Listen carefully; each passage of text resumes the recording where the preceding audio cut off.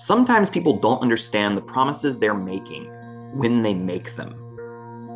John Green.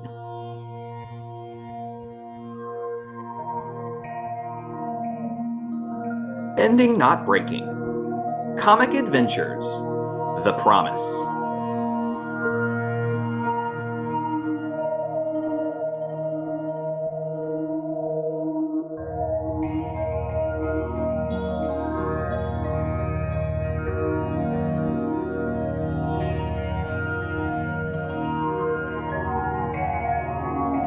Hello, and welcome back to another episode of Bending Not Breaking. This is Ben Pruitt, your host for the next couple of months. It's just me, no big deal. I can make it, it'll be fine. We are really excited today that we get to start talking about something that has been around for a hot minute, but we're talking about it in a new way because we have new content around it, which is really exciting. And before I get too far into that, I want to bring in our guest, who is way more knowledgeable about this. So I'm going to introduce Lucia Lobos Villa. Uses she, her pronouns, and is a professional writer, voice actor with a history of studying biology and epigenetics. And she is now actively working on several projects, including Book 4, Air, as a part of the restoration project for Avatar: The Last Airbender. And the project has just been released with a fully orchestrated episode 1, which the characters are also fully voiced, and it's covering part 1 of The Promise. And I am so excited to introduce Lucia. Lucia, how are you today? I'm feeling amazing. I feel like I just woke up out of an iceberg, cut my bangs all crooked, and looked in a mirror and was like, let's go. Let's do this. Let's go find Ben and get my honor back. Yeah, I'm here for all of that. That sounds awesome. Oh man, so I'm curious. Can you just tell us, what is this project? Why is it happening? What's the deal? Give us the deets. Well, Avatar's always had a very important place in my life. It was actually my first pro writing gig, though we can get into that later. But I have been asked, because of my relation to it and the fact that I got to voice Azula for one of those little ads since when I was like 19. People have been asking me for years to dub the comics, but I don't really do comic dubs. I enjoy them, I listen to them, but it's just never been what I did. I was always more of a theater and voice acting sort of person. And one day I got approached and asked, hey, I know you've been working on this Batman project and it's really cool and you have top tier talent. Would you consider doing a comic dub of the Avatar comics this way? And I was very much not about it until I talked to Ryoma Ishizuka, my co director for this project. And he does comic dubs. And we thought, you know what, if we put our powers combined, we could make something really good. But what would make ours stand out from other people that had dubbed it? You know, it's already been done. Does there need to be another one? And we thought, what if instead of dubbing a comic, we did something I do more? I don't dub comics, but I do adapt materials all the time. And Ryoma said, why don't we adapt it? And I said, you know what? And immediately I had a pitch for him. I had outlines. We sat down and talked about composition. I brought in James A. Riley, who's a genius. He did a whole study on the soundtrack and sat there showing me all these themes and musical terms I do not understand. And I nodded and said, you're brilliant. Sure. What you said. Cool. Um, Very limited musical education for me. Sometimes I'll just hum something to him and he makes it into a song. And then I get to go, I helped write that, which, you know, it's ridiculous. He's so, he recreated the Sungi horn, but we can talk about that later. So we decided to sit down and actually try to adapt these comics to create a book 4. And so that meant not only dubbing the comics as they were, maybe animating and orchestrating them, but adding additional materials, because just like James sat down and examined the soundtrack, I sat down and examined the structure of the show. Mm. And it was crazy going back to it as an adult and a professional rather than a kid just vibing with it, right? Or a Yeah, yeah, depressed yeah. teen later, you know? And I realized part of what makes Avatar just work is its hybrid structure, right? So you only have 3 seasons, but it feels so much longer because while there is an overarching serialized plot that they keep making progress on, keeping you invested, there are individual plots with every episode that usually get resolved by the end. And this gives so much room for character moments and world building and fleshing things out. So it feels like we spent way more time with these characters than we actually got to. I think this is a place where Korra initially struggles a lot and gets way better in the later seasons, Mm. where they were so hyper serialized. There was not a lot of time to really sit with the characters or the world building and figure out exactly what it all meant. Um, and clearly by the end, when they had gotten things more situated with Nickelodeon and were able to actually plan seasons 3 and 4 together, you can see how they're going back to that hybrid format instead, right? A little bit. And so I wanted to kind of capture that. And I thought the problem right now is the comics are all self-contained stories. How do we take these self-contained stories and make it a season? And that's where the additional content comes in, and where we have our incredible comic artists drawing brand new professional quality comics for us to then dub and orchestrate to. And I'm so lucky how many people get to write things and have people of this caliber draw them, voice them, put music to them. Even if I never make a dime, which I like all artists perpetually broke, right? I've been paid so much in just getting to create with such talented and wonderful people. And I think that is the most Avatar thing about it all, is all of these people bringing their unique skill sets together to make something better. Oh, wow. There is so much that we could talk about oh gosh. Okay. Okay. I'm just gonna go back to what my script looks like instead of all the possible questions that could come out of that, because there's just so many cool things. I think just to be thankful for a minute that you have pulled such a talented pull together. And Ryoma, I have to give my co-director credit. He is shyer than me, but it would not be possible without him. He fills in the skill set that I lack. Yeah. So we're like yin and yang.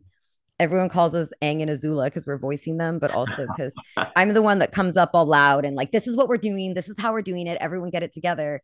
But then when I'm about to have a breakdown because we're working so much, Ryoma's the one that comes in and is like, guys, give Lucy a break. I'm going to take over for a bit. Like, yeah. I have banished her because she's going to destroy herself. Yeah. And I appreciate immensely. I couldn't do it without him. Wow. Yeah, I'm just the collaboration and the attention to what I'm hearing also in your words. There's so much diversity there as well that I just that's what makes Avatar so great, is that kind of attention to detail. And so I'm just really excited to see what else comes from you all, hoping that because it was like, oh, this is a really cool way to integrate these comics. So thank you so much. So that makes me so happy. That was something we thought about too, is there's people with disabilities that struggle to read comics. And we thought this would also help with accessibility. Absolutely. For sure. So we've heard a little bit about the project now. I want to hear a little bit more about you specifically. Like, what makes you, if we were to ask you that question? Trauma. No. Oops. I mean, that's true of everyone.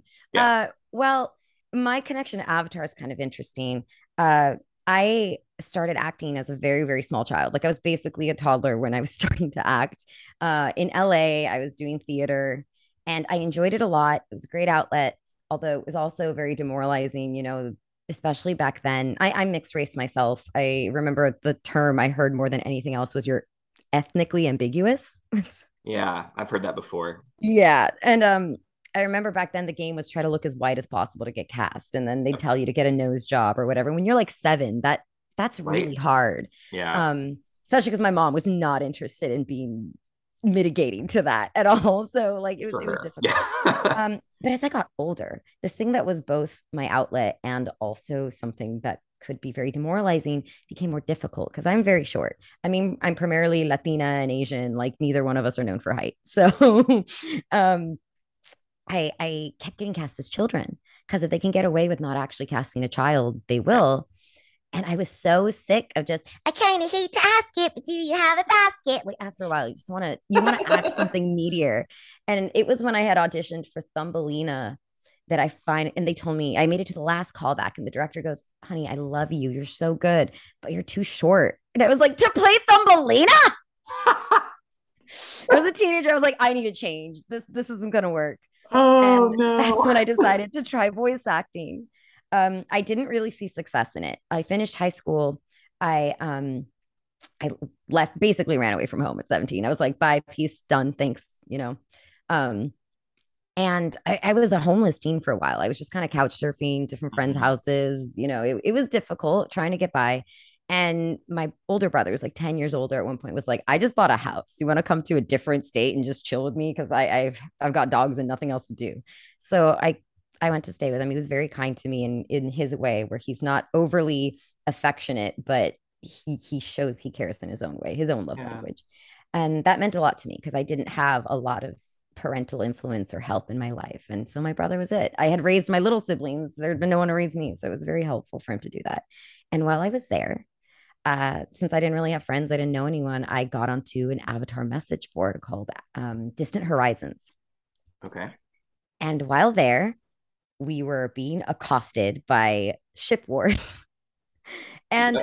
I know nowadays kids think this is just a normal aspect of fandom, but back then, brutal ship wars were not as common. And so this was such a strange thing. People were not acclimated. And so the fact that especially the battles between Katang and Zutara kept invading the rest of the boards and interrupting everyone's fun, it Yeah. was awful. And I don't know what got into my like teenage rebellious troll brain. I go in and so like they had a board just for shipping, but it wouldn't stay there, of course. And everyone had their little God, kids are gonna think I'm a relic. They're like, what? Like a Discord server? No, kids, we used to have to go to message boards. It was different. Okay. Yeah. This is true. And there was a board for shipping, and every ship had a thread. Like there was Zutara's crystal catacombs or caverns. I'm trying to remember. It was so long ago. Yeah. Katang's a sky palace, I think it was Mako's fountain or something, or maybe that was Jinko, I forget. Anyway, they had all of those, and they were supposed to be for discussions and fan art and fanfic, but instead it often was people going into each other's and having fights and wars. And I was like, Fascinating. no, I'm gonna beat this, especially since most of it is fighting about Zuko because he was the one everyone wanted to see paired up.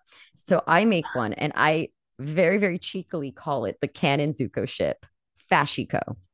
And when they opened the thread inside, I had a picture of all of Zuko's outfits from all of the seasons thus far. And I go, let's be honest. And I was comparing, like, mathematically how many outfits he had versus everyone else in the cast. And I was like, Zuko's true love is clearly fashion. Welcome to the Fashiko boutique. And so, of course, immediately, like, really angry, especially Zutara shippers come in to like yell at me, thinking I'm being serious.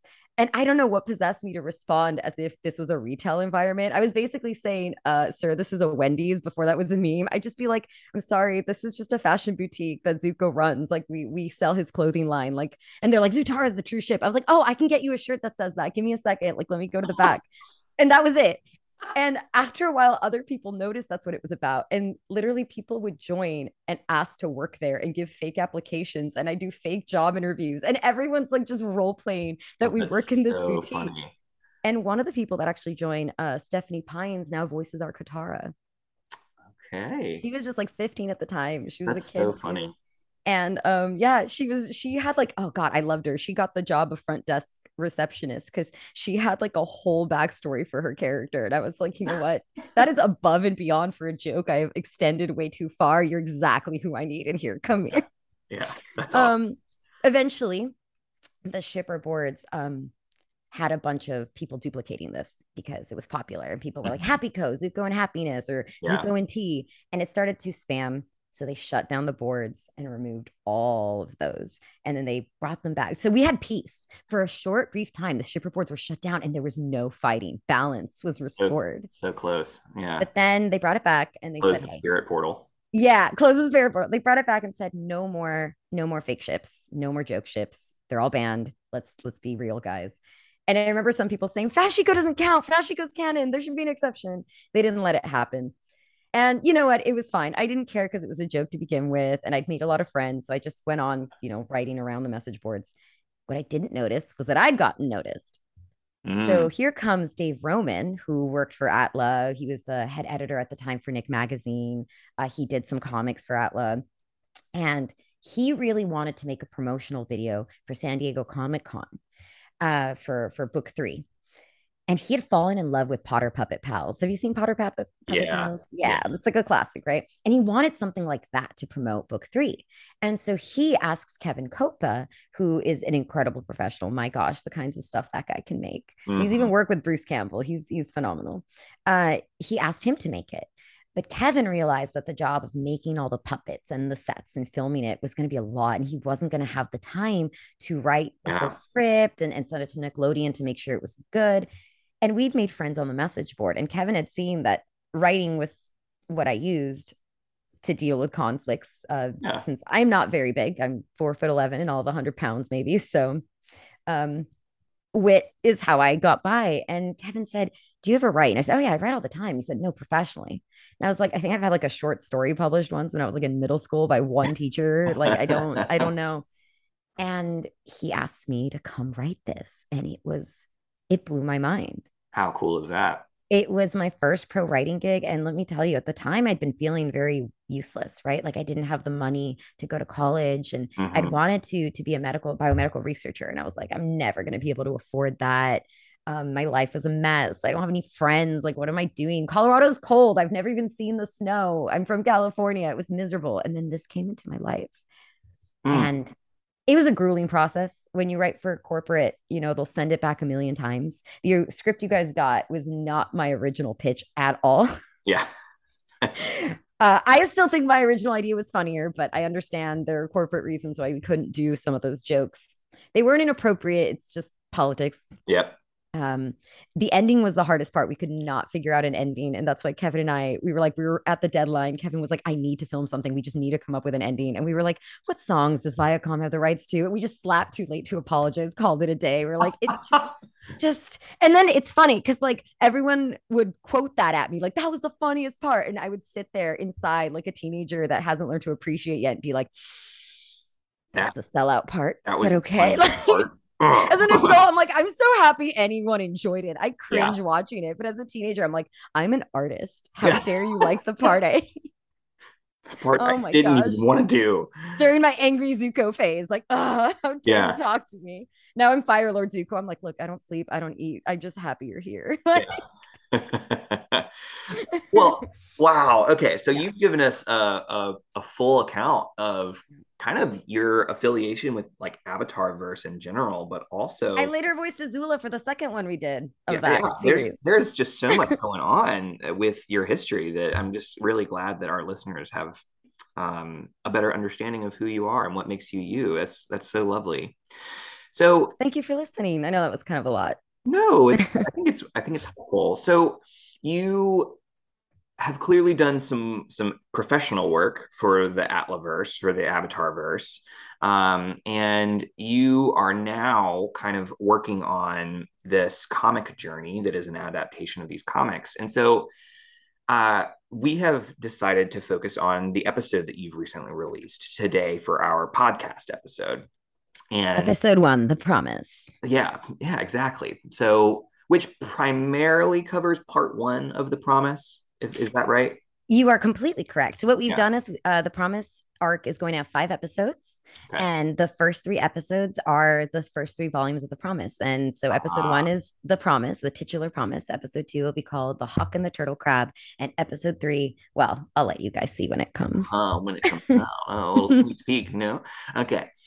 So we decided we're going to focus on part one, and we were kind of tossing a bunch of lens options back and forth, but you ultimately landed on promises Yes. as the lens, and it's on the nose. But I'm curious why did we choose that lens? Because I think that a theme in these comics is promises. We often think of them like contracts, right? Like we made a deal.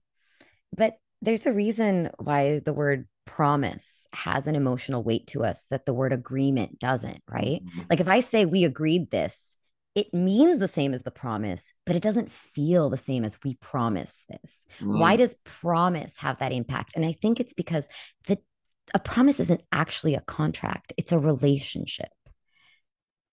And Mm. I think that the relationship between the cast members, or the characters, as they are coming out of childhood into adulthood and facing a world where there is no longer one big villain to defeat, Yeah, but a bunch of smaller, more gray issues. It's so easy to say we need to take down the despotic Fire Lord. Like that's such an easy thing to agree on. yeah. But trying to undo the legacy of the war of colonization, that's hard. You have made promises to many different people to take care of them, to fix this, to right this, even amongst your loved ones. Yeah.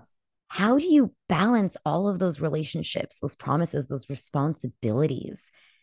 It's going to be impossible to meet everyone's needs 100%. And that's the crux of the issue, right? Like, war is horrible, but simple in a Yeah. strange way. Defeat the enemy is the goal of war, or repel the enemy if you're, being attacked. But peace is hard. Yeah. Peace, people think that peace is the opposite of war. I disagree. I think the opposite of war is creation. Mm, You're building a society where everyone feels safe and accommodated enough that there isn't going to be conflict and war. yeah. That's hard, way harder. It's easy to fight. I can run up and punch someone right now. Easy. How easy is it for me to go to someone who is opposed to everything I believe in, or who would be hurt by things that would help me, or helped by things that would hurt me, and try to find common ground? That's hard. It is. And I think that's why the promise, because Zuko has made a promise to the people of the Fire Nation to be their leader. But he's also made a promise to the people of the world that he's not his father, that he's going to right the wrongs that his ancestors have made. But those two things might come into conflict. And meanwhile, Aang is shouldering the burden of his promise to his people to keep their legacy alive, his promise to Roku, to the spirits, to the world, to be an avatar that is going to bring peace and undo all the horrible things the Fire Nation has done, his promise to Zuko that if he turns into Ozai, he will end him. And all of those, not to mention the little promises to his friends and family, that he's going to be there. Yeah. And all of those might be in conflict.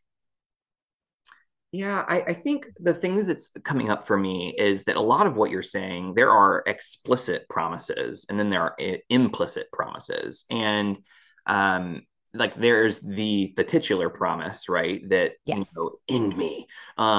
Is an explicit promise where Zuko is asking for this promise.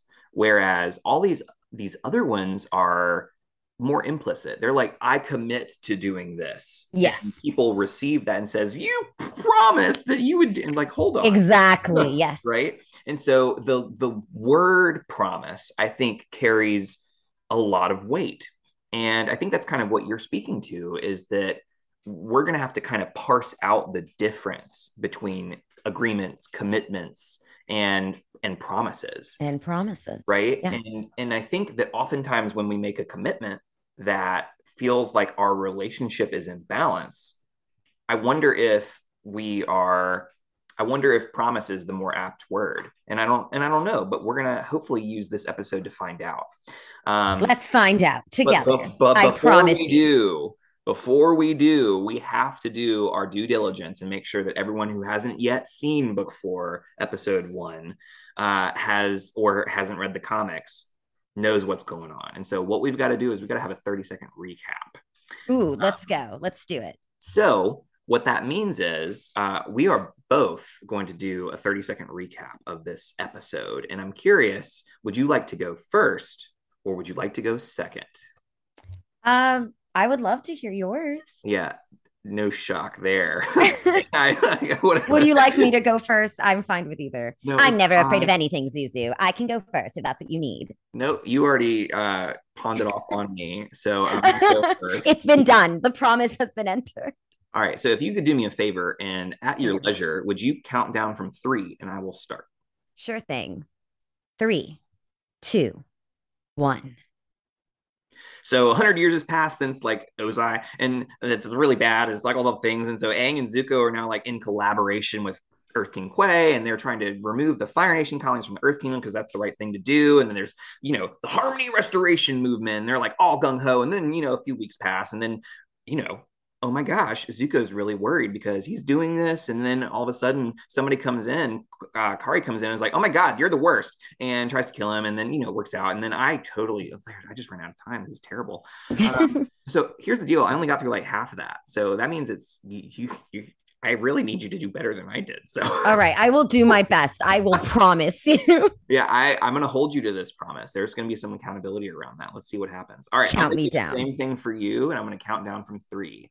3, 2, 1, go. The Avatar is back. A year after the events of Avatar The Last Airbender, the world is at peace, but an ominous promise made on the night of the celebration haunts the young Avatar. Should Zuko ever turn into his father and abuse his new position as Fire Lord, Aang must take his life for the good of the world. That's it. That's my recap. Oh, dang. Oh, wow. Okay. I love it.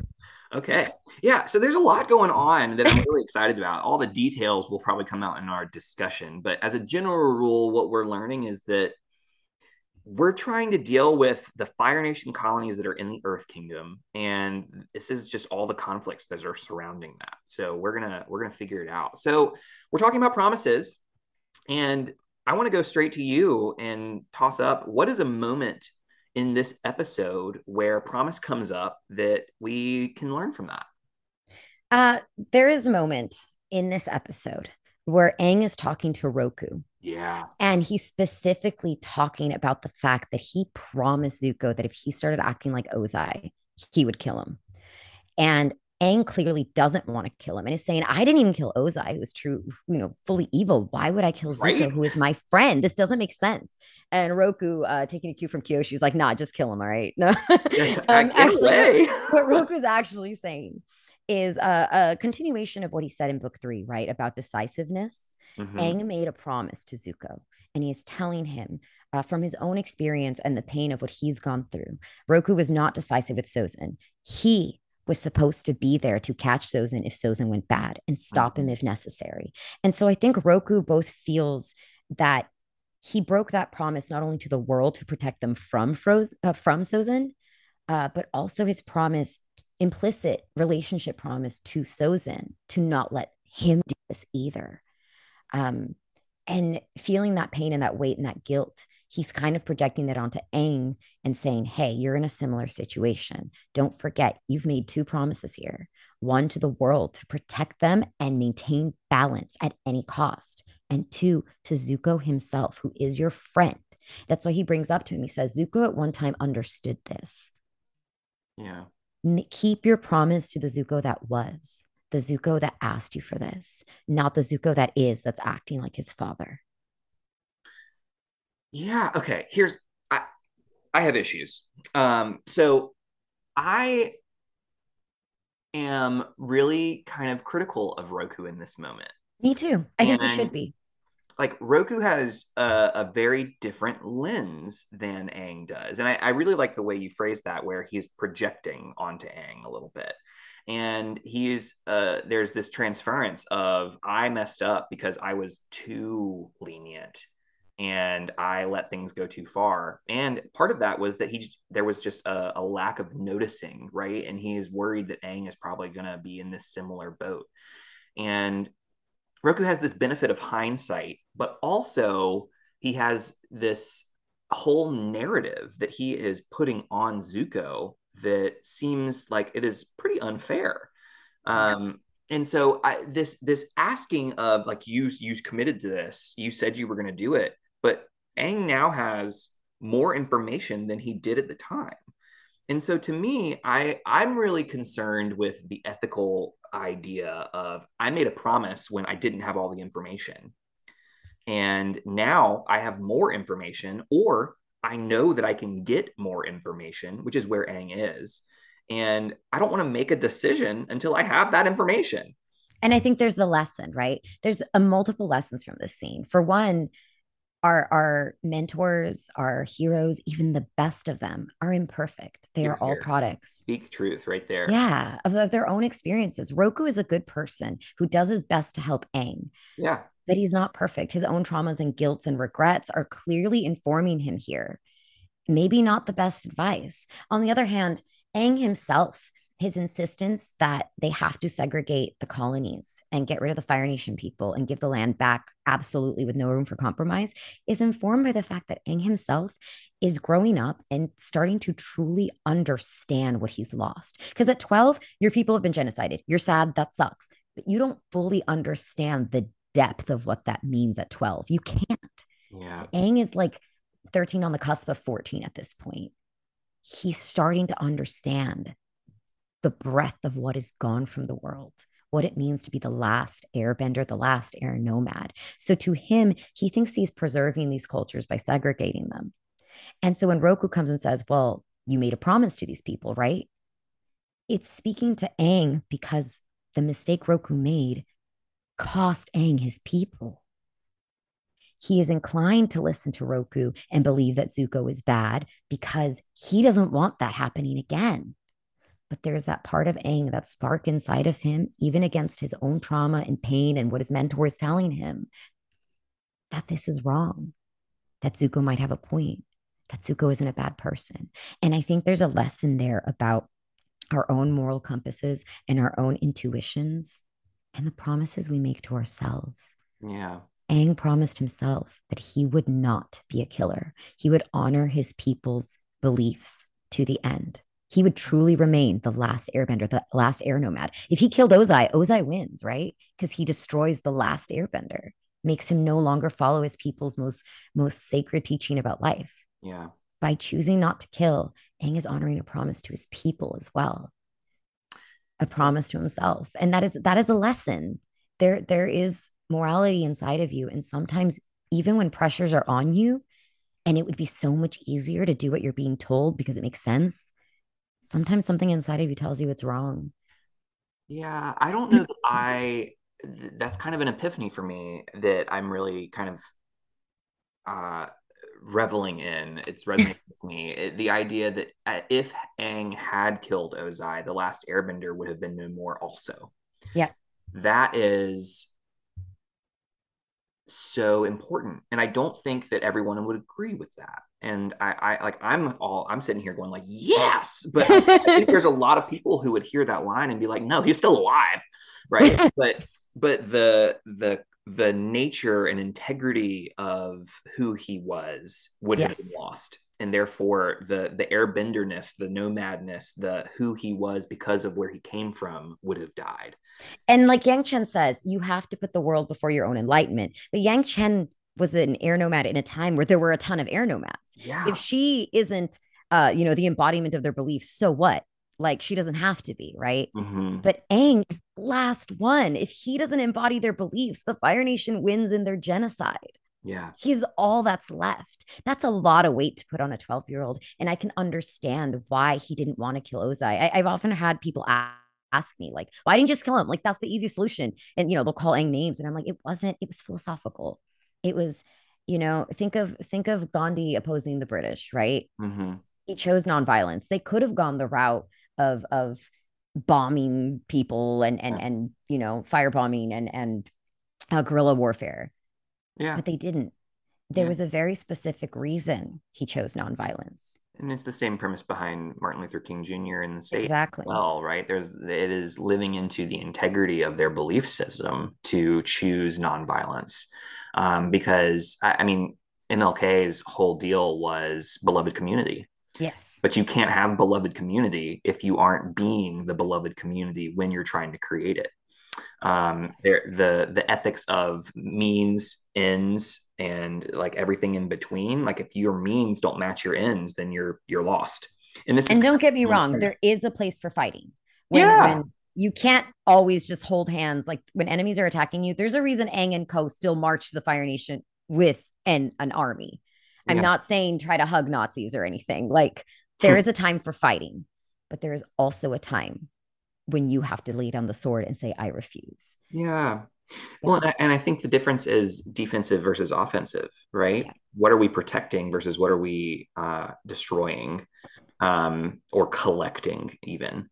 So, okay. So I'm hearing one thing around this, which is I'm gonna zoom out and then zoom back in. I have problems with promises. And this whole thing proves to me that promises are like the worst. So like, I struggle with them because there is such a common trope of making a promise and then getting more information and then realizing that you cannot fulfill said promise. And it's not always getting more information. Sometimes you're put into a position where you literally can't, right? And it's like, okay, and now this person hates me because I couldn't do it, but they weren't aware of the whole situation that I was in. Right. And so it just creates this just gross ugh around what promises are and what they mean and how like you promised. And I'm like, yeah, I did, but like things change. Life is messy. Life is messy, right? And so my problem with promises is this concept of scope insensitivity, where, and what I mean by that is insensitivity to distance, to time, to these things that are outside of the things that we can comprehend. And, it's interesting to me that when, and a good example of that is, hey, when this happens, promise me that you'll do X, Zuko. And what that doesn't account for is, okay, that's happening 30 years from now. And it's not accounting for anything that happens within those 30 years.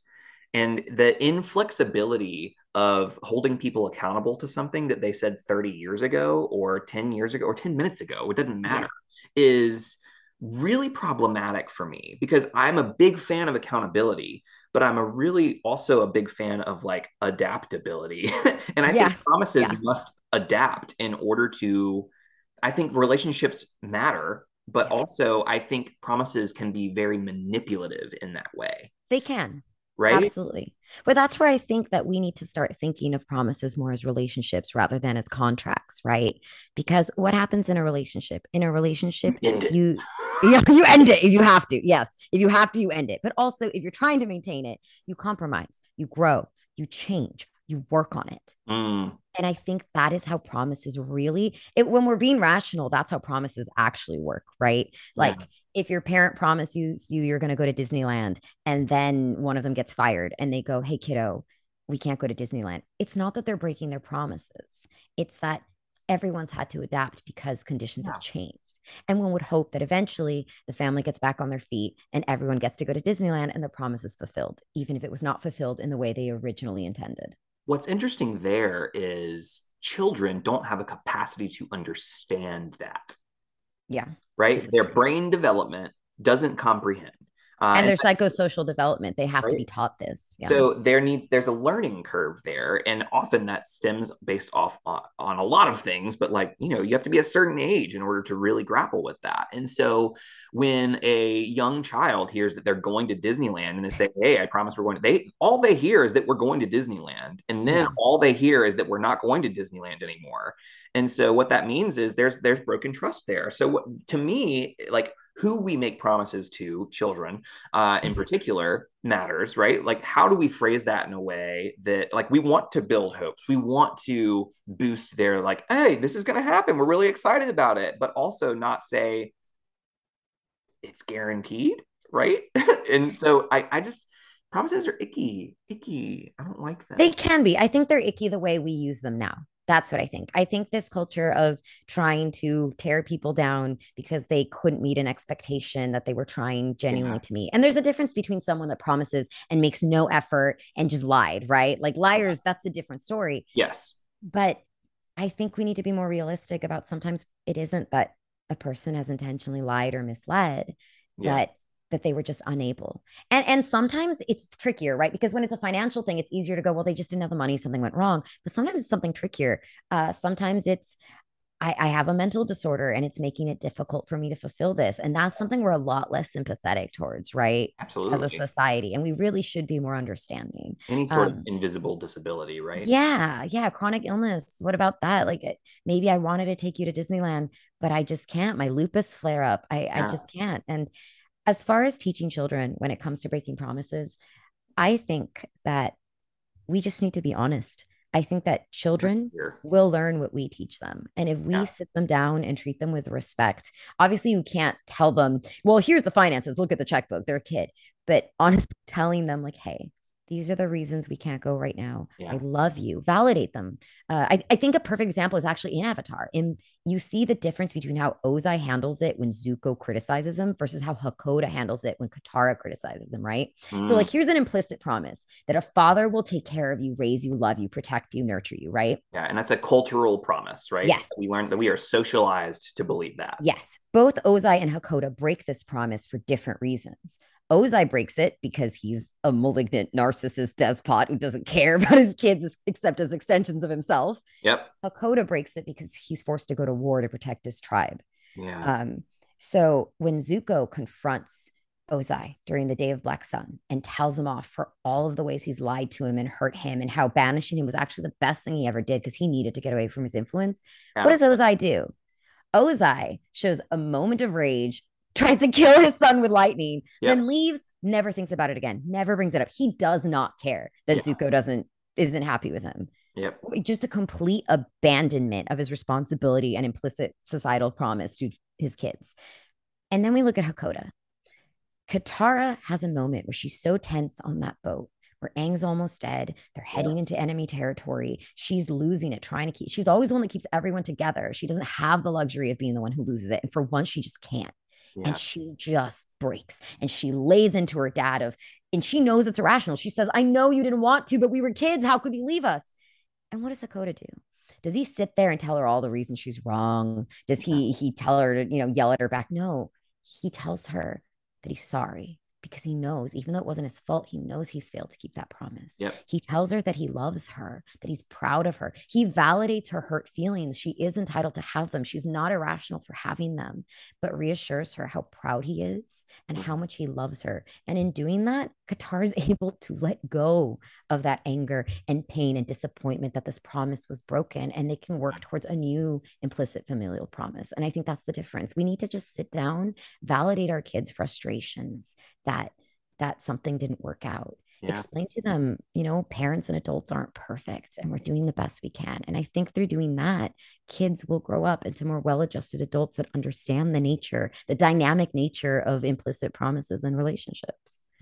I'm all about it. Yeah, no, I think that's a really good comparison. And I think that helps us kind of understand that I'm going back to this quote that you offered us of it's not a contract, it's this relationship, right? And relationships ebb and flow just like things. And when we hold people in as a way of control, we use promises as a method of control, it's really problematic. And what you're saying and what you're giving us is this way out of that, right? If we treat it as a relationship, we can reckon with how that can change. And sometimes that hurts. That's how it works. But also there is a freedom that comes with that allows us to maintain our integrity and maintain who we are, live inside our values, right? Which is the goal we're hoping for. Absolutely. And even I know how much it hurts when you're the one who has a promise broken to you, even a really, really important one, like parents not loving or taking care of you. I know. But you know what? The less time you spend dwelling on the promises that you were cheated out of, the more time you have to move on and build something new. Yeah. And if we fall into the trap of, well, you owe me, you owe me, you owe me for a promise we're not going to get, we're not growing either. Not only are we harassing someone that either can't or won't give it to us. Yeah. We're stuck too. And I think Zuko is a perfect example of that, right? For most of the show, he's stuck on my honor. I was promised my honor. If I get the Avatar, I'll get my honor. And ironically, of all people, Azula's the first one to tell him, homie, you didn't need dad. You restored your own honor. Bam, boom. There you go. Look. Of all people, right? But Iroh is the one that really helps Zuko see. He tells him, life happens, Zuko, whether you want it or not. He could stop fixating on that promise Ozai's clearly going to break to him and just move on. Yeah. So I want to go back to the episode and let's zoom back in. And I want to zoom into an implicit promise that was made 100 years ago. So one of the things that I find most interesting about this is this commentary on colonialism. Yes. And so 100 years ago, when the Fire Nation was starting the war, they were like taking over portions of the Earth Kingdom. And so they were sending Fire Nation citizens to colonize the Earth Kingdom. And they set up multiple cities, including Udao, which we know turns into Republic City later on. Yeah. No, it doesn't. They retconned that. Oh, did they? Yes. Udao no longer turns into Republic City. It's now Cranefish Town that turns into Republic City. It doesn't Udao become Cranefish Town or what? No, Cranefish Town is the town I know they retconned it, so I don't blame you because originally Udao was supposed to become Republic City, but in Imbalance they said that Cranefish Town, which was the little place they go to in the rift that grows into a big city, that's the one that becomes Republic City. I know it was a change. I thought Udao turned into that, so that's just my fault. No, it's not it was a retcon, so like I can see why there's confusion. Originally Udao was supposed to become Republic City. Well, I wouldn't have known if I hadn't regardless. spent so many Yeah. months writing outlines and details. Yeah. Like it is vague. There's a lot of confusion over it. But yes, Yeah. but you're Well, right. You were correct. They sent people to colonize yeah. these areas, and because the Earth Kingdom is so vast, there were outskirts away from the capital that didn't have a whole lot of aid or infrastructure. Yeah. And here comes the Fire Nation with its more advanced industrialization, because they can literally make fire just with their hands. That Yeah. kind of helps. It And they does. build infrastructure. Yeah. So here's a complicated question, right? Like, it is not right to take lands by force from other people. You're killing people, you're hurting people, you're displacing people, you're oppressing them, in some instances, practically enslaving them for their labor. On the other hand, as Zuko points out, they brought that infrastructure and that industrialization, and now everybody's wealthier for it, something that the Earth Kingdom was not able to do. Yeah. And so, yeah, that's kind of a complicated history of colonization, because there's been horrible bloodshed and violence and violation that should not have happened. But now, with their combined forces, what they have built, the new culture, 100 years later, the culture they have built, the infrastructure they've built, the blended families and businesses. Yeah. This is trickier now. It's not so easy to just say, get out, because it's not what it was before. Well, and that's a problem we see today. Yeah, absolutely. And I think if we step back a little bit further, not 100 years further, but like to the Harmony Restoration movement itself, Yeah. I find that meeting incredibly problematic.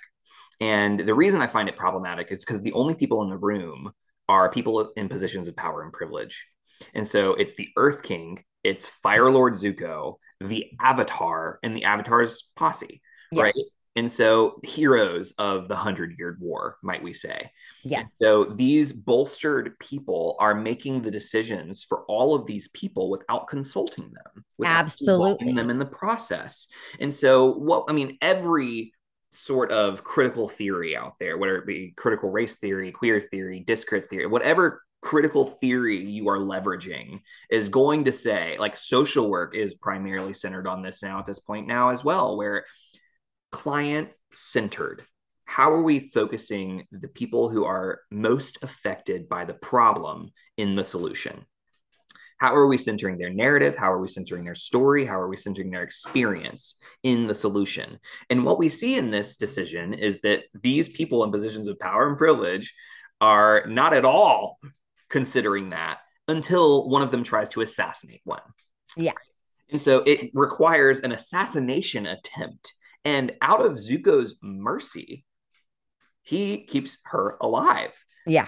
And decides to follow up. And I don't know, man, they're like MVP right here for Zuko, because this child, this teenager, I guess he's not a child at this point, but this teenager is leading a nation in such a way that there is not a chance in hell that if someone tried to assassinate the president of the United States, that they would be then sitting with the president and be able to have a conversation with them and say, hey, come to my country, see why what you're doing is wrong. See why I'm mad at you. Yeah. Right? Yeah. Like, I'm just like, and so Zuko is modeling for us a utopian version of what it looks like to heal. Yeah. From a colonial experience. And Zuko is not doing it perfectly. Right? Yeah, he lacks the experience to understand how to do it, which Correct. is why this blows up into a conflict. That's one of the most interesting things about part one, or for The Promise in general. There's no villain. Yeah. There is no villain. They're not fighting a villain. This is a disagreement over how to resolve the legacy of colonialism and the promise they all made. Because that's another promise. They all, an explicit one, they all promised to bring the Harmony Restoration movement to completion. Zuko breaks that promise. As you said, he got more information. Yes. He breaks that promise.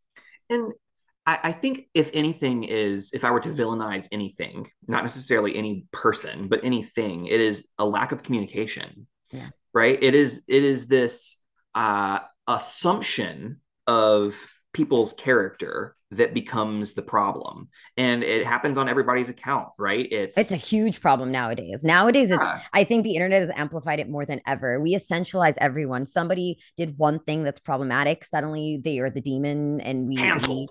Yeah. Can't only that, we all like talk about them a certain way. We all harass them. We say it's okay to dox and send them death threats. It's insane. It's Yeah. absolutely crazy. People are so much more than their worst moment.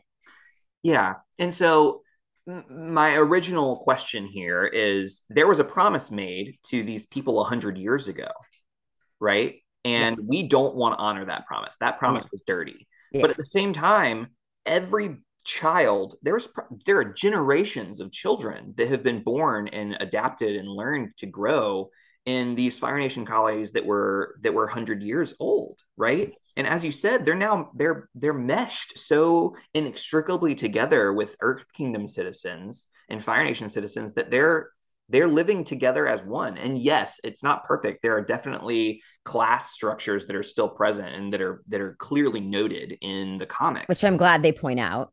Yeah, there Yeah. there are definite. It's not perfect, and Zuko's notices that and says that, but he's willing to lean into the discomfort of not knowing exactly how to proceed without having the people most proximate to the problem involved. And I'm just saying that like that is the way to honor like this is how it looks like honor, right? This is honor. Yes. Zuko is This is leaning into some honor. honor. Like talk about reclaiming that. Restore your Found own it. honor, Zuzu. You Yeah. don't need the avatar. But this is very personal to me because I'm American, of course, but my family's Peruvian, Okay. and that's a Latin American country, and we are so blended because obviously we were an indigenous people, the Incas, the Emperor New Groove people. You're welcome for potatoes. We made those edible. You're welcome. Um, we were the Incas, and we got colonized by the Spaniards. Yes. And what's interesting is the Spaniards themselves had been colonized by the Moors. And that is why their architecture is so much more Arabic compared to the rest of Europe. So here come the Spaniards with all of their past that they had been colonized by the Moors. They no longer are, right? They got their liberty. And they turn around and colonize Latin America. Yeah. And then what happens? Well, eventually these countries get their freedom, but they are also blended. So you can't just get rid of all the Europeans. Now they're a part of us, right? And what happens? Well, like the Americas do, they import African slaves. So now there are another whole other demographic of people that Yeah. have joined in the mix. And eventually slavery is made illegal, should have never been legal. And we have all these different groups. And now to make it more complicated, Peru's solution to slavery being made illegal was, well, we still need cheap labor. Let's import Chinese immigrants to do cheap labor we can exploit. But Yep. as a result, this has left such a big impact on us that a bunch of us are part Chinese or Japanese. Like their former president in Peru was Fujimori. Mm-hmm. Like that's our cuisine. It's nothing like what you might think when you think of, oh, like Mexican food, right? Like, no, no, no. Ours is Chinese food. Like we have chow mein and fried rice and, Yeah. and our own equivalent of like raw fish. Like it's so chifa, we call it. And so my own ancestry, my own culture, heck, even looking at my family and how Yeah. different all of us look, we are in essence, we are Udao. Yeah. We are a colony that has become something different. This can never go back to being what it was. Yeah. Peru, all those other Latin American countries each have their own unique culture as a product. Oh, you just gave me a thought here that really kind of resonates, which is it goes back to this concept of like we want to return to normal, Yeah.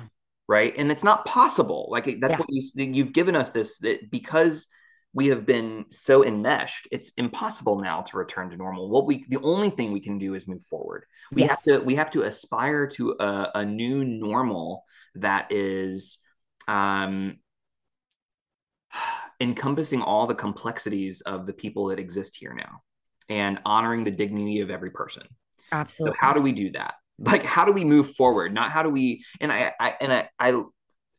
I think Aang is specifically colored in this way because of his so immense strong desire to return to have his people back and Of like this is course. the only way because this is how it was 100 this is how it was when I was there and so this He's is obsessed with preservation. His exactly culture has been decimated. So in his mind, keep everything separate. And we see this with later on in the story. There's these air nomad fan clubs, and initially he loves them because they love his people and their culture. But later he sees the ways in which they are not getting things right because they can't, right? They're doing their best, but they can't. And this upsets him.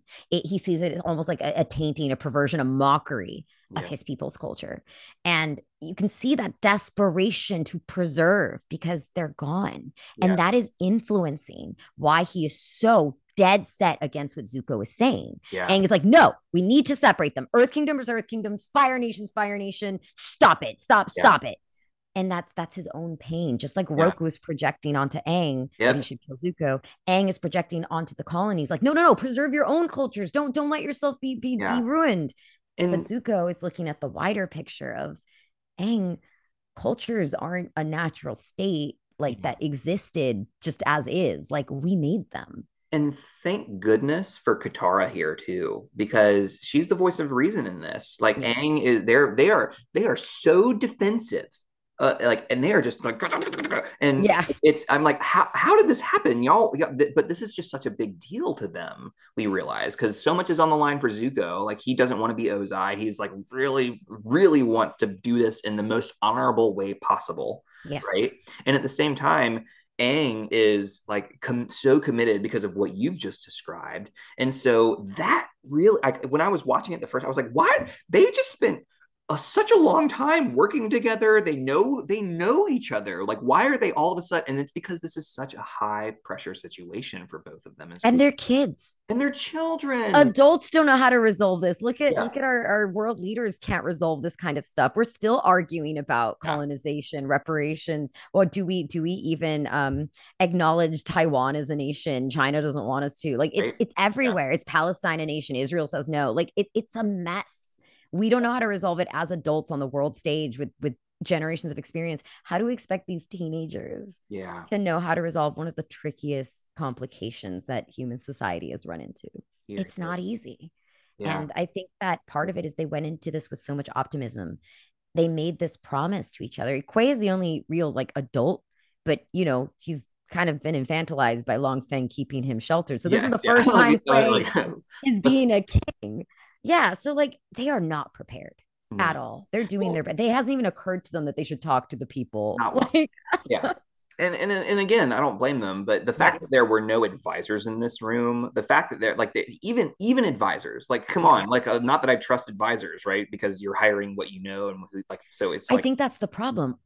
It's been 100 years of war. All the advisors they have are specialized for war. They don't have advisors for how to fix this because it's been multiple generations of we're just fighting. So where do they go? These people don't exist anymore. Anyone who had experience in the world before the war is dead. So where do they go? Those elders and their precious, wisdom is gone now. And these kids are trying to fix these problems without even fully understanding them. And that's exactly right. Like that's what's hinging that's the harmony restoration movement is hinging on the fact that they don't understand what change is looking like. They are presuming what change should look like, right? And as soon as you involve the people, you realize that that's different. So again, it's a matter of scope. You don't know what you're promising until you my bad. Oops, what? Oh gosh. Nope. Oh, I'm so embarrassed. It's interesting. I read a study in prep for this, and I was thinking about like promises in general and thinking about the difference between like because honoring a promise is like maintaining and building credibility, like, and credibility is a good thing. So I'm like, okay, but why do I not like promises so much? But what's really interesting, I found that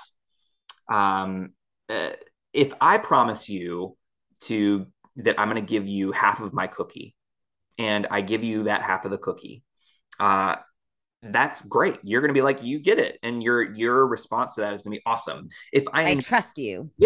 If I instead give you a full cookie, the study suggests that there isn't any sort of benefit to exceeding expectations, which is really interesting to me.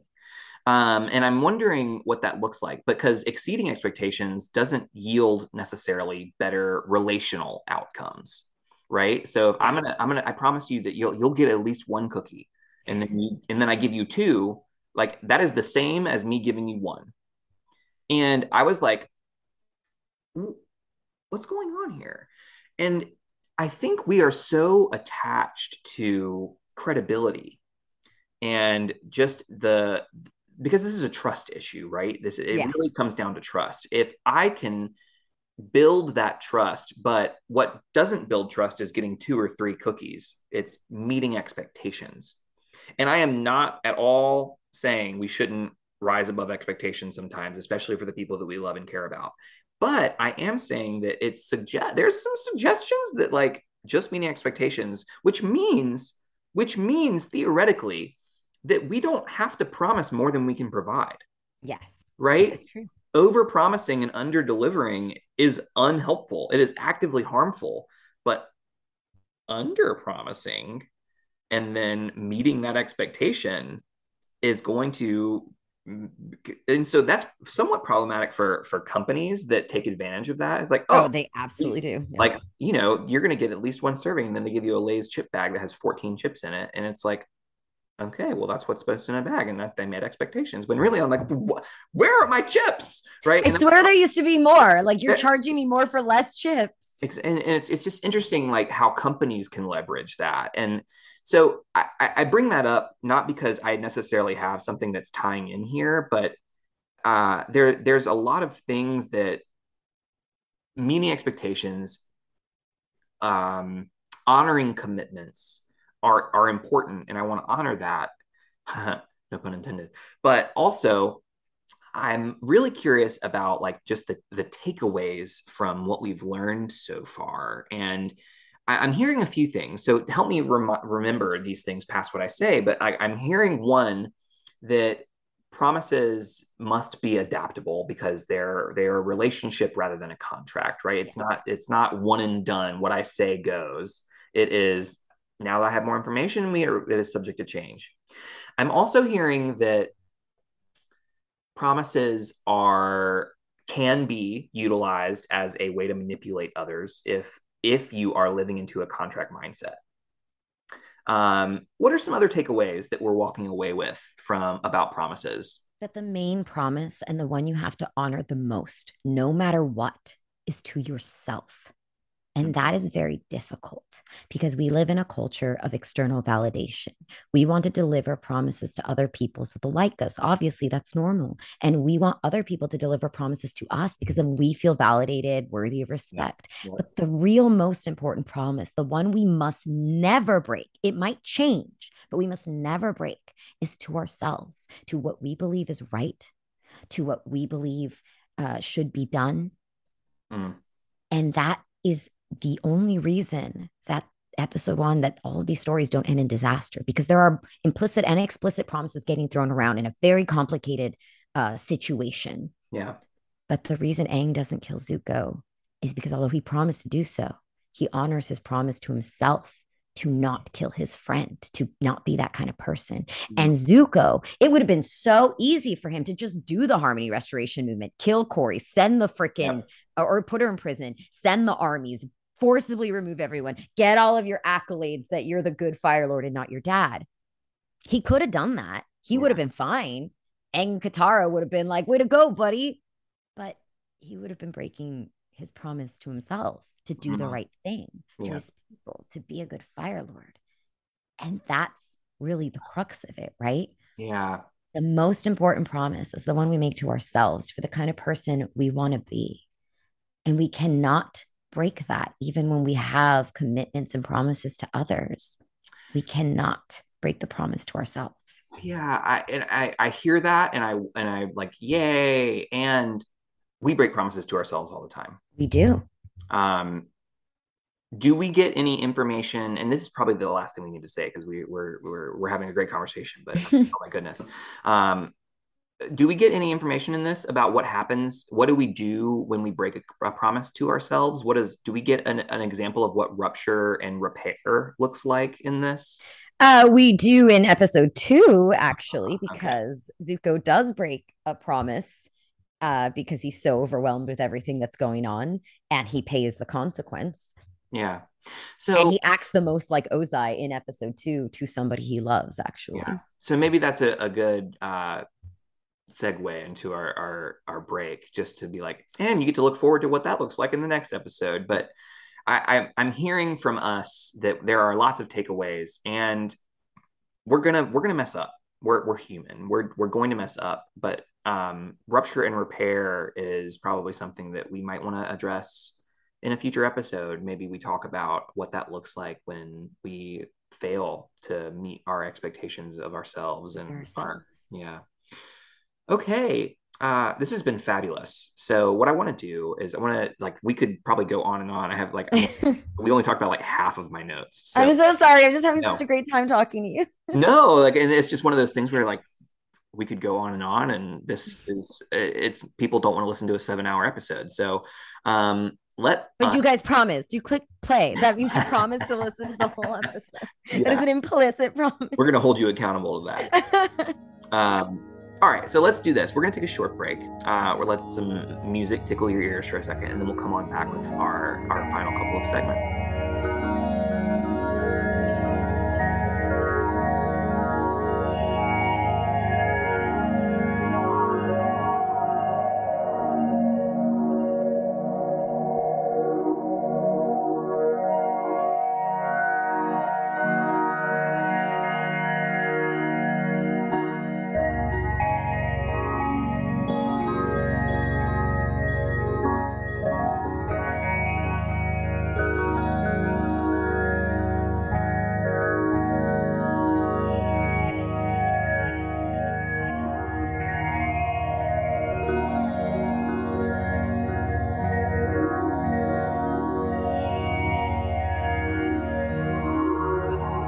All right, everyone, welcome back. We're so glad you stuck with us after that incredible conversation. You know that the next couple segments are going to be very fruitful and full of all kinds of stuff. So, what we're going to do is we're going to dive into that next episode. It's Twee and La, which, for those of you who aren't aware, that might be listening for the first time, this is a chance for us to think about moments in the episode that push us away and moments that pull us in. So this kind of gives us a chance to talk about those big moments, those highlights, and also those moments where we're like, what? And so this kind of gives us a chance to talk about some things we don't normally talk about during our discussion time too. So what are some of the writing choices, scenery, music, word choices, anything that comes to mind? Of course, we're allowed to talk about whatever we want because we don't. Everybody's different about what pulls us in and pushes us away. But we're just trying to find some balance around that, and we're going to invite Lucia. Lucia, you have a chance to talk about what pushes you away and what pulls you in. I'd love to hear about both. I think something in this episode that pushes me away, and I think it's written because we're supposed to be pushed away by it, is Aang making this promise in the first place to kill Zuko, and Here, then here. Roku later doubling down on it and telling him a promise is a promise. Yeah. It's kind of a lousy bit of advice, but like we talked about earlier, I think we're supposed to be repelled. We're supposed to see what happens when we are inflexible because we have knowledge Aang doesn't of everything Zuko's going through. Mm-hmm. So we're supposed to see the result of inflexibility, of lack of communication and opening our minds. So that is an intentional push from the narrative of what happens when we are too, even when we think we're in the right, if we are Yeah. too inflexible, what will happen? Yeah. And that is a I want to be explicit here and say that is a product of colonization and supremacy culture, where if the urge to like binary thinking that Yes. the only way to make progress is to be bigger, better, bolder, like this all of these things are products of supremacy culture. Yes. And direct conversation for us in the United States especially is white supremacy culture, right? Everything is kind of stemming from that, and the urges to respond the way that they do they are indoctrinated into that way because that's the only thing that they know. And Yes. so that's the reason, right, that Aang would make this promise in the first place. He would never make this promise if like right, this would never occur in a culture that wasn't steeped in this. It would never occur to these people creating the harmony restoration movement to do this without consulting the people who are affected if it weren't so problematic that they came off a 100-year war. It is a product of that. And so I am definitely on board with what you're saying here, and I'm pushed away by these moments too. Like the fact that Aang makes this promise seems so out of character. And yet we can understand like they are partying in the beginning when Aang makes this promise. They are celebrating the end of the war. They're all relieved. And Zuko Yeah. just brings the mood down when they're all partying and laughing, being like, Aang, I need you to kill me if I turn into my dad, though. Okay.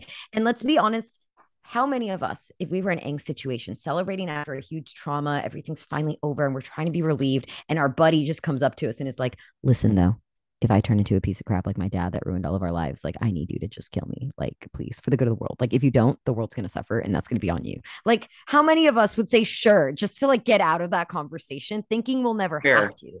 And I think there's an element of that because Aang's like, bro, I'm not going to do that. And Zuko's like, okay, but you kind of have to do it because, like, if you don't, what if I destroy the world? And like, Aang's like looking around, everyone's just trying to party. He looks at Katara. Katara just nods. Like, she's like, bro, just do it. Like, just do it. Like, we got to do, like, just do it. And so then Aang finally gives in. And I don't think he ever thought it would come up. I think, like, I mean, have we ever had a buddy that's an emotional moment and we'll say whatever we think they need to hear, right?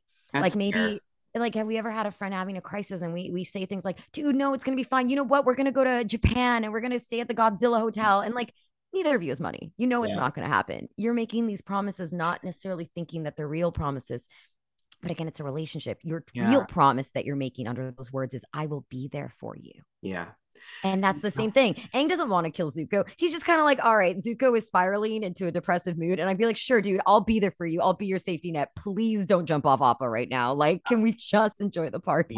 Yeah. And I think the fact that it's rubbing me the wrong way is just indicative of like my discomfort, right? Is like of course I would I would have said no. There's no way because I know better. But like I know I've done this before, right? Yeah, and we I all think that's have. and I think that's probably why it makes me so uncomfortable is that like I have this like judgment of it, but we're only judgmental in areas where we're most judgmental of ourselves. Of So ourselves. Because don't we feel uncomfortable about times we've done this where we've told someone, like, yeah, sure, we'll do that. And inside you're like, I am never going to do that, but I don't want to hurt their feelings. Like, I'm sure we've all done it. It's part of the social contract, right? Like, if someone says, let's go get coffee, it is rude to go, dude, I don't want to go to coffee. Right. Oh So yeah, you're just sometimes like, sure we'll get that. yeah, Yeah. we'll get it. We don't necessarily mean it to every single person we say. We just, you know, we don't want to be rude or hurt Yeah. feelings. It might not even be anything against that person. It's just time or whatever. Like, dude, it's just not going to happen. Yeah. But we say, yeah, right? Like, Yeah. sure. Yeah. So we've talked about pushing away, and you mentioned that Roku's advice is poopy, so that solves that problem for me too. I agree. I think the logic of a promise is a promise is trash. So It is. like it just I think that's just end all. That's it. I think that's Roku's own justification because he's judging himself, right? Yeah. He's like, I didn't keep my promise to the world to protect them from Sozin and to be there for Sozin and stop him if he was going bad. So I should have kept that promise. Aang, a promise is a promise. Like our heroes aren't perfect. Our heroes aren't perfect. I think Roku's, like we said, projecting his own failures and trauma onto Aang to try to prevent Aang from making the same mistake. Roku's intentions here are good. It's not like he's just being a jerk. Yeah. He is trying to spare Aang the same mistakes and pain, like our parents often do. Like, how often do our parents say things like, you know, oh, just march up to that store and ask for a job right then and there, because that's how things worked in their time, right? And they do not understand that if you do that, not only will they send you home, but sometimes they might be like, yeah, don't hire that person. Like, yeah. Okay, so we've talked about pushing. We've pushed away. Okay, we're sufficiently pushed. What pulls us back in? What are the things that really we loved? What are, especially for you? I'm curious to hear what you loved. Oh gosh, there's so much I love about it. There might be some bias here, but I think something we both agree about is Zuko actually listening to his people, even after they've tried to assassinate him. That to be able to set yourself aside that much, and your own like grief or someone trying to kill you, your own ego, your own anger, to go, all right, I'm going to hear you. That's huge. And I think part of the reason Zuko does it is because as a child, he spoke out of turn once and what happened to him. Yeah. I think Zuko is very aware and doesn't want to do that. So this girl's clearly acted out of pocket trying to assassinate him. Yeah. But he doesn't want to be Ozai and just kill her and go, well, play stupid games, get stupid prizes. He wants to listen, because that's what he wishes had been done for him. That's a really good point. I hadn't drawn that connection. It's in a way a parallel. It's the Twee and the law in balance, right? Roku is projecting onto Aang this bad advice because it is what he wishes he had done, and he thinks he's sparing Aang. Zuko is acting the opposite of what he experienced because he knows what it's like to experience that, and he wants to be better. He wants to do different. He is breaking that cycle.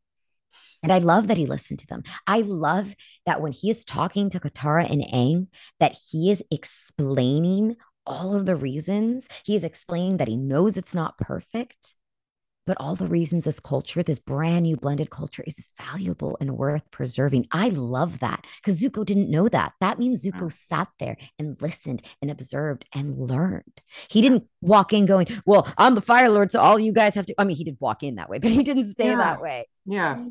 He put his ego and his status aside and listened. Yeah, I think part of his relationship with Ozai has what has created slash like cultivated within Zuko is this air of humility Yeah. where he is not at all coming at this from a place of I know what is best for everyone. And I really love that about Zuko and about people in leadership positions, period. Right? Anyone Good leaders. right? Yeah, exactly. Like anyone who's willing to say, I don't know that I have an answer for this, but I'd love to find out and learn more is that is a good leader, right? And I think Zuko is just embodying that. So I definitely agree with you. For Oh, me, he needs some self-care though. Look at him. He looks like he's gonna yeah, die. He needs a sandwich and a nap. yeah. That honestly, we didn't talk about that at all. Steph. You know, that's what happens when we pick a certain lens.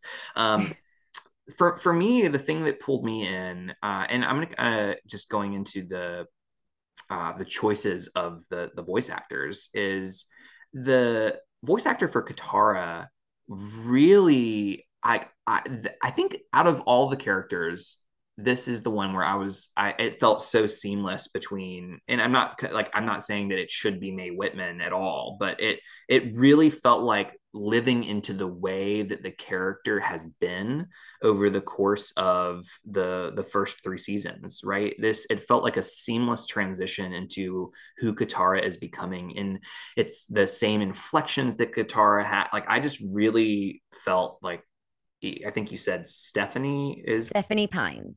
yeah, Stephanie did a phenomenal job. And so I just want to honor the work that went into that and whether that was just all intuitive or how much Stephanie worked on that. But like it was an She incredible worked on it. All of the actors actually went and studied kind of the speech patterns because what I told them was we don't need exact matches. Like you don't have to yeah, sound exactly like them, but you need to embody them. And speech patterns are something that you can control more than yep, not having the same voice type. And Stephanie luckily has a similar voice type to Mae Whitman to begin with, but she sat there and she listened and she not only picked up the way Mae Whitman speaks, but I yeah, think she really picked up the way Mae Whitman masterfully plays her, where Katara is a person of yeah, of multiple frustrations because she yeah, puts others first. She nurtures others. She has taken so much responsibility so young to be the mother. yeah, And at such a young age without anyone giving that to her. Right. And so she is a person of multiple frustrations and yet so often prioritizes the frustrations of others. yeah, And in this way, she embodies her element because what does water do? Water, when yeah, presented with an obstacle, moves and it adapts and it flows and it soothes until the pressure builds up. yeah, And then water wins. yeah, Yeah, you're yeah, not going to win against water. yeah. So I think that Mae Whitman perfectly embodied that. And I think Stephanie got that. I think she studied it. She got that I connection because that agree. is Yeah, exactly what she puts in. I agree with you. yeah, I think she doesn't get enough credit because everyone talks about Sokka and Zuko, who I agree, those two are amazing. But my gosh, Stephanie's Katara needs more rep. yeah. No, I was very impressed. So okay, so we I do talked have to give about credit to all the main cast though. Grant Corvin as yeah, Sokka, all those the comedic timing, the screaming, the even doing the speech pattern Jack to center. You're supposed to knock when you go inside, not when you go outside. That's not how he yeah, speaks at all. That is all him putting that on. Kauthar, who is playing Toph, Kauthar Harak Sharif, she is relatively new compared to a lot of our very experienced actors. She was very nervous coming in. Initially, Rioma had wanted me to play Azula and Toph. And hmm I was like, I don't think that's fair. There's so many great VAs out there. Pick yeah, the one you think I sound more like, which I sound more like Azula. That doesn't surprise me. I've been asked to do a lot of Great Alive voice matches. Um, and I actually picked her up from this like uh, VO group where she was there to learn. And there was just something about her, yeah, her ability to have vulnerability behind strength. Mm-hmm. was just so tough. I asked her to do this. She was so nervous, didn't think she could do it. And as you can see, I think she nails it. I think Yeah. she perfectly has that. Like, I'm acting tough, but inside I'm kind of just a kid and I don't know what I'm doing. Yeah. And then Zuko, my kid brother, Cade Watts, who was so anxious to do this, he didn't feel like he could. He was like, I'm not you. And I said, you don't have to be me. You Yeah. have to be you. And I think that informed his Zuko of, I feel like I have to measure up to someone else, whether it's the Fire Lord or my sister, Fair. Yeah. but I need to just be okay being me. And there's a lot of discomfort in his that he puts into his performance that I think is perfect for Zuko. That's being informed by his own fear of not meeting expectations, of not meeting promises. So many people wanted to be Zuko, and Ryoma cast him because I think of that vulnerability Cade exudes, and I just love the whole cast. And of course, Ryoma is so bright, so sunny, and yet so comedic when he screams. Like, I love his ang. Yeah. I love them all. Beautiful cast. You guys are amazing. All right. Well, we have sufficiently covered our what has pushed us away and pull us in. So I want to transition into our next segment, which is Yes. our devotion. And so, again, for those of us who are potentially new to the podcast, the goal here is that what we're doing is we're kind of cycling through the avatar cycle, knowing that embodying all the elements helps us find balance. And so each week we pick a new element, and this week the element is water. And we are putting that in conversation with the lens we choose, which is today promises. And we're ideally setting an intention based off of what we've learned in our conversation. So, what have we learned by talking about promises? And what is an intention that we want to set? Ideally, something that we can accomplish. So, something we can check off of a list, perhaps, in the coming week. And so, Lucia, for you, like, what is an intention that you want to set for the coming week? Based off our discussion on promises and in conversation with the element of water.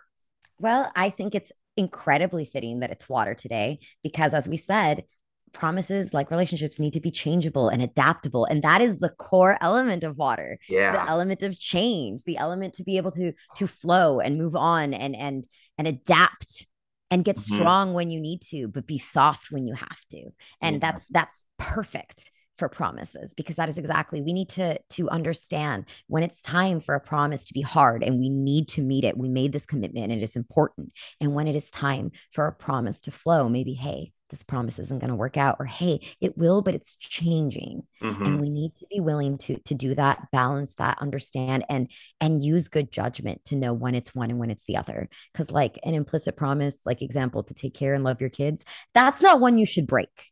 Like whenever possible, you should not.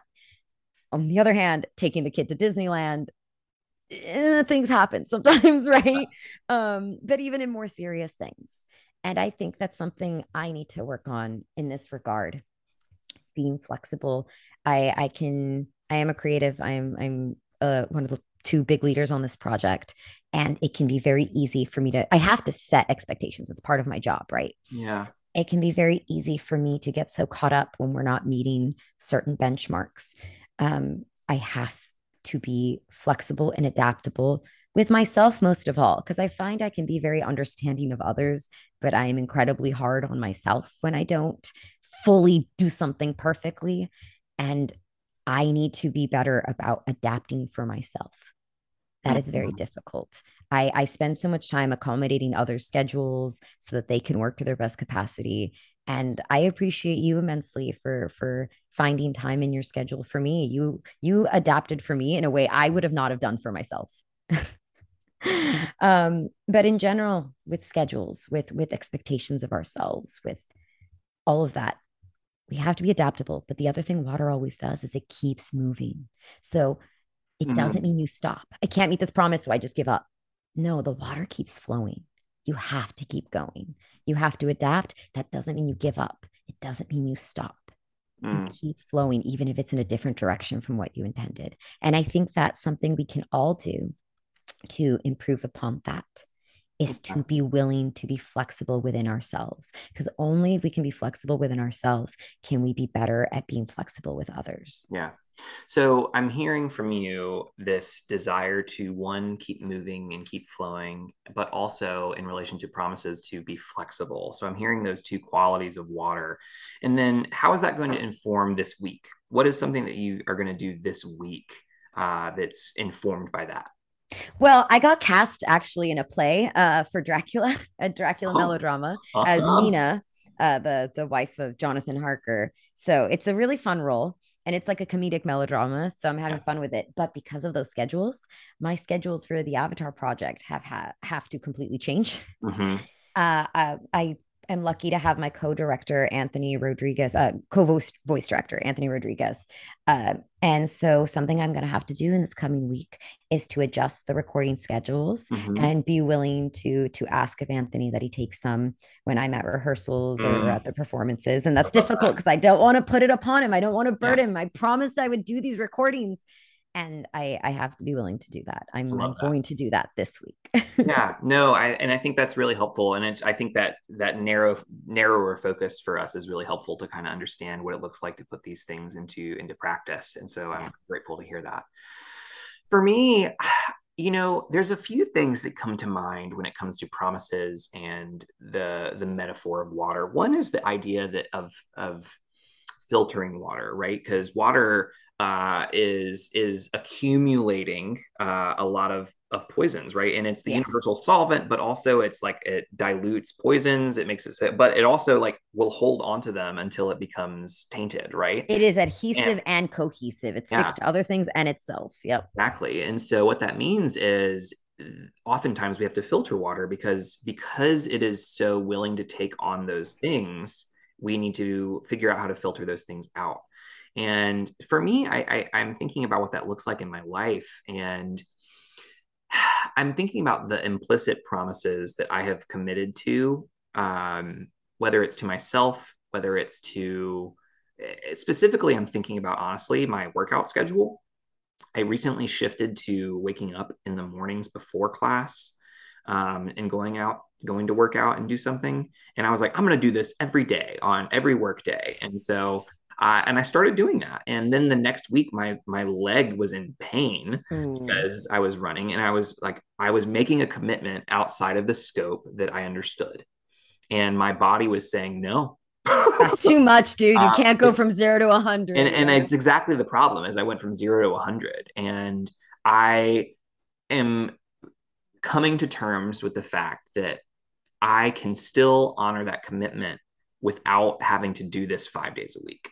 And so Honor the spirit, not the letter of the law. exactly. And I think that's what it is how do I filter with this new information that is and make it so that this water is going to run clean rather than continue to get clogged up and so that it becomes unusable and untenuous. Uh, And maybe not filter out everything because there are minerals in water that are good for us. yeah, right. So that makes it even harder, right? Because we can't just filter everything. We want to filter the toxins and the poisons and Yeah. keep the minerals that are healthy for us. And differentiating between them isn't always easy. Yeah, because I'm prone to extremes. So I'm prone to like, well, I guess I can't work out now.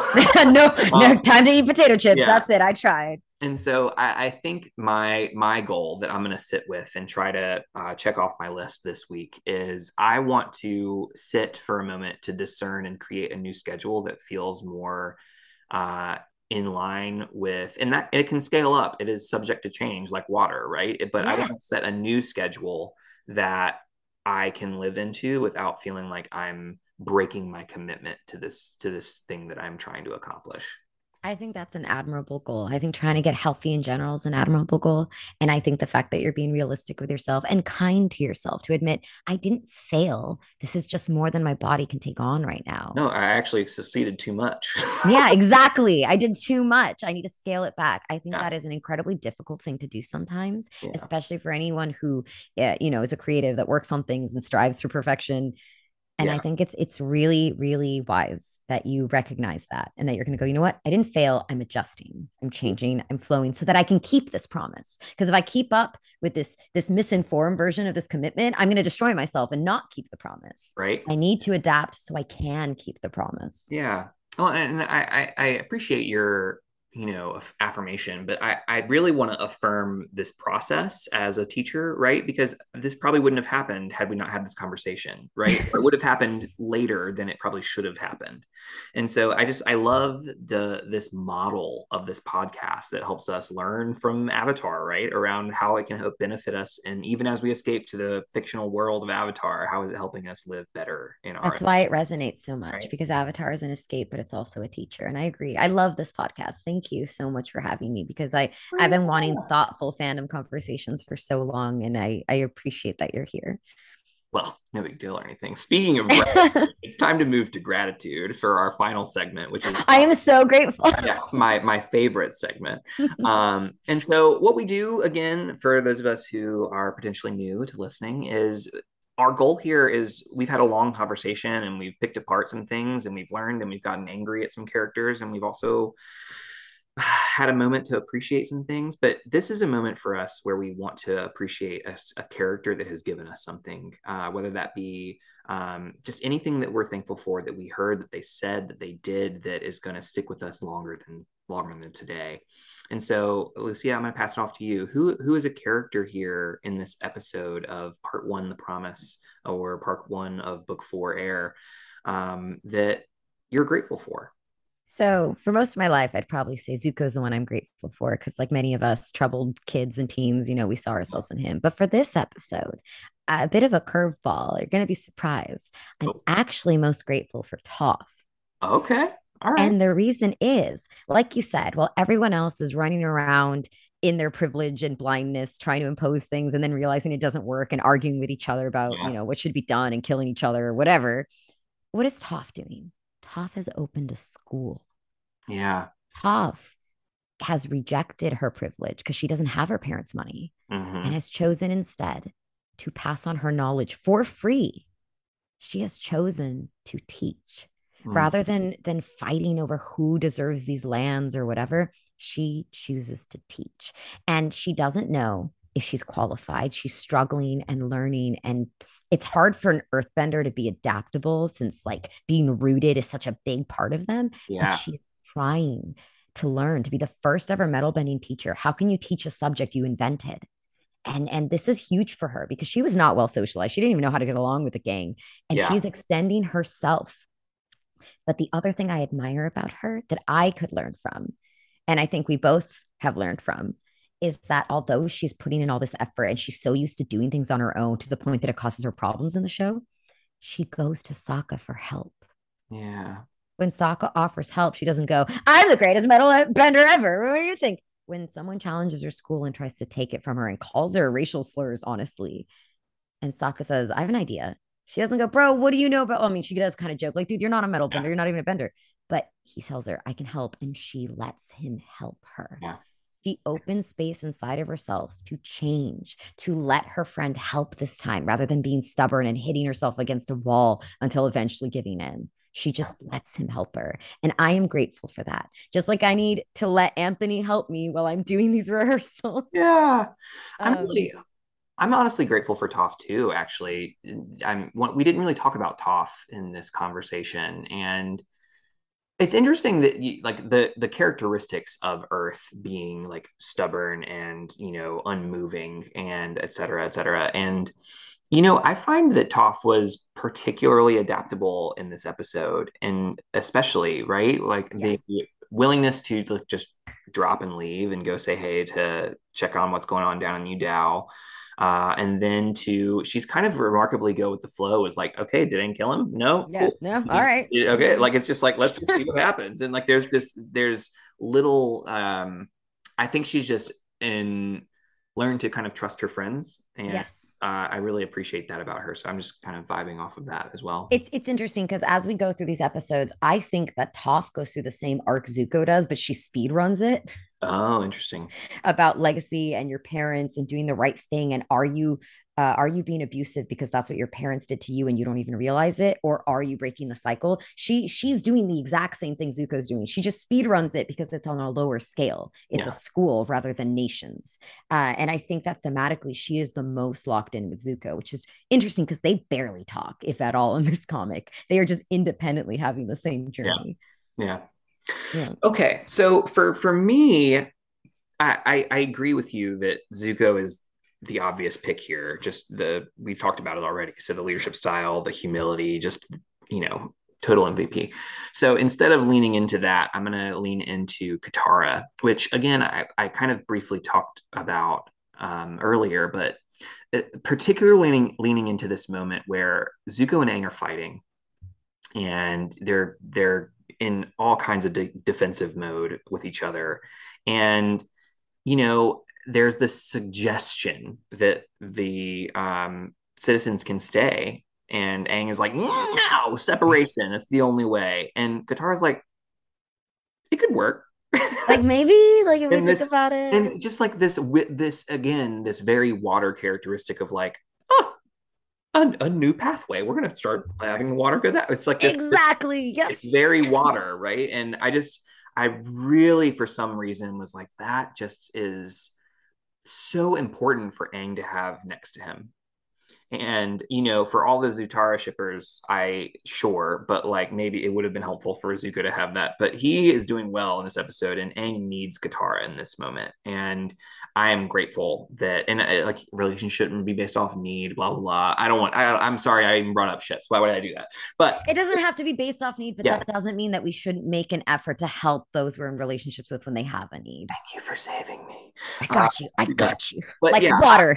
I'm really grateful for Katara. And, there are multiple moments. It's not just that. Aang goes in the Avatar state, and she's the one who's willing to go and like be like, you don't want to do this way. If you do this, you need to do this with a clear mind and understanding why you're doing what you're doing. And you don't want to make this decision out of rage. Right. And Exactly. because he would regret it for the rest of his life. And I just really appreciate her level headedness. And I'm just really grateful for Katara. And the empathetic connection she makes because she sees the people of Udao as blended families. Aang hasn't even considered he's in a blended relationship. If Yeah. he continues down this staunch, unyielding path of no, we are separated, Yeah. he is preventing his relationship from continuing. And he hasn't seen that yet. But Oh, Katara, that's a because good point. Yeah. she has seen it. She has seen herself in the family that tried to the girl that tried to assassinate Zuko and her parents because she's mixed race. She's Yeah. Firebender and Earthbender and or Fire Nation and Earth Kingdom, and she sees that. And I think that is why she's such a mitigating force here. She sees Aang's reasons and she sees Zuko's, Yeah. and she is willing to question and sit and find a new path, like you said. Here, here.